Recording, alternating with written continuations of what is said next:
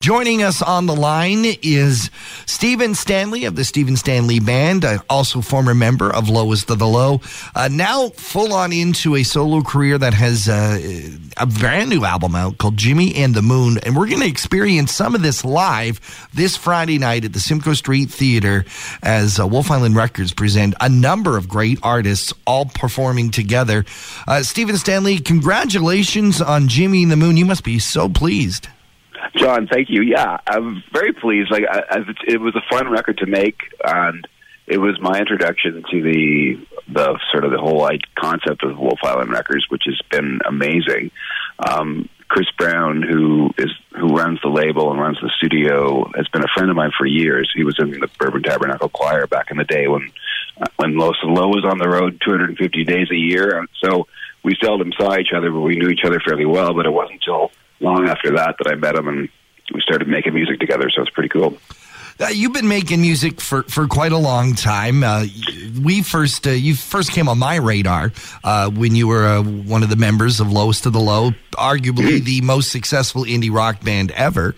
How did that transition go from being a part of Lowest of the Low to being Stephen Stanley, singer-songwriter? Well, it took a lot of years. Yeah, it's because, Lowest of the Low started, I think it was, I could officially say it was 1990 when we started playing. In 91 we put out Shakes for My Butt, which was the record that most people knew us for. It was a kind of a blow up album in Canada, so that's pretty cool. And there was a couple waves of Lowest of Low. We broke up in 95 the first time, which was a sort of crazy, contentious bunch of people in their late 20s that couldn't handle success, and got back together in 2001, and then I stayed with the band till 2013, I believe. So a long road, and we did some amazing stuff during that time. Like one of the comeback, that 2001 year, we did shows with where Billy Bragg opened for us, which was just crazy. Like it was, it got really big, and getting to play with basically some of our musical heroes was fantastic. But it was a real. It's always been an up and down relationship, and it kind of went to a real down point for me in 2013, and also I just got interested in doing stuff that wasn't part of the band. There's something about playing the same songs over and over again that eventually just became less interesting to me. So now I'm doing my own thing and put this record out, which took us about 7 months to make on Wolf Island, which was kind of going back and forth from Toronto, and decided to do that instead of staying in the city and making a record. And it was the best recording experience of my life. So now we've kind of blown it out to this bigger concept show with about 4 or 5 of the artists that are on the label, and we all kind of play on each other's songs.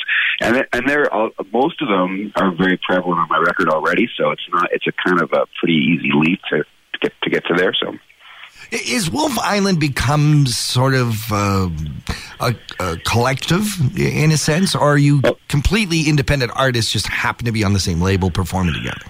The label in and of itself is a collective because we're not really running it like a normal record company. I mean, the reality about music right now is there's not a lot of money in running a record label. So the idea of us sort of banding together is a way.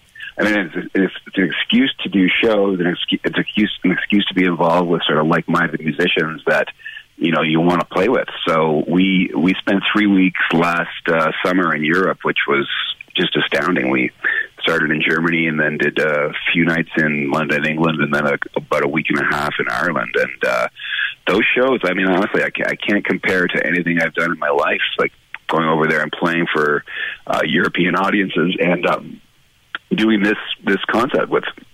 We did this one show at a farmhouse that was almost completely acoustic, and so you get there's a grand piano in this room, which is a beautiful, beautiful space, and nothing else.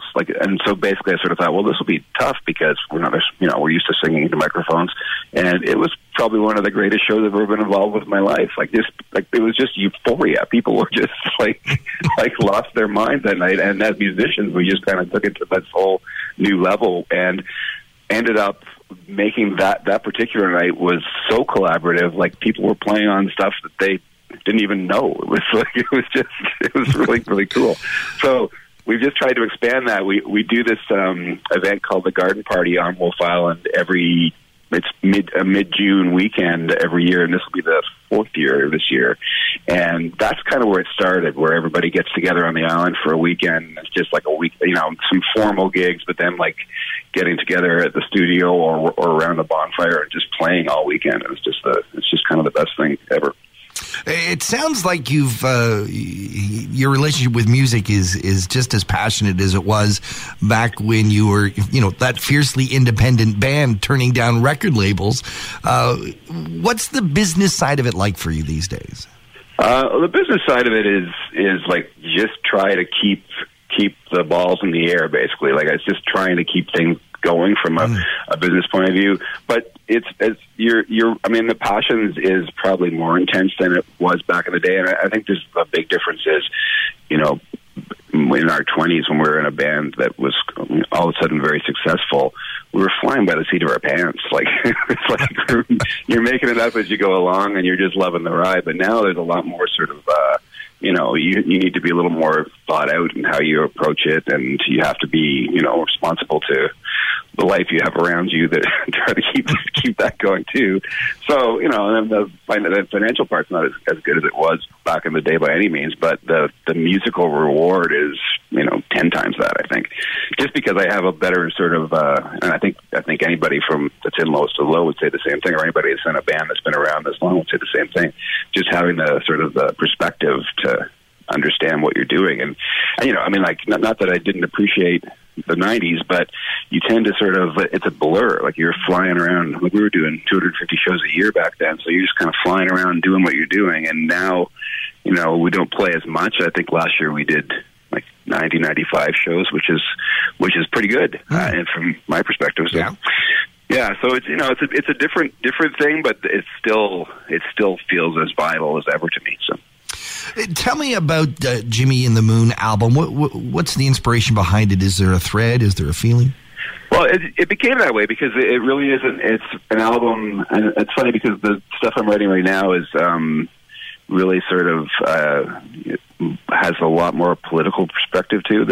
Jimmy and the Moon was a lot more of a personal record, and personal about the city I'm from, basically about Toronto and how it's changed over the years, and then some historical stuff about like there's a song I called Under the Minor Bird, and one of my uncles at a wedding a couple of years ago told me the story about my grandfather working.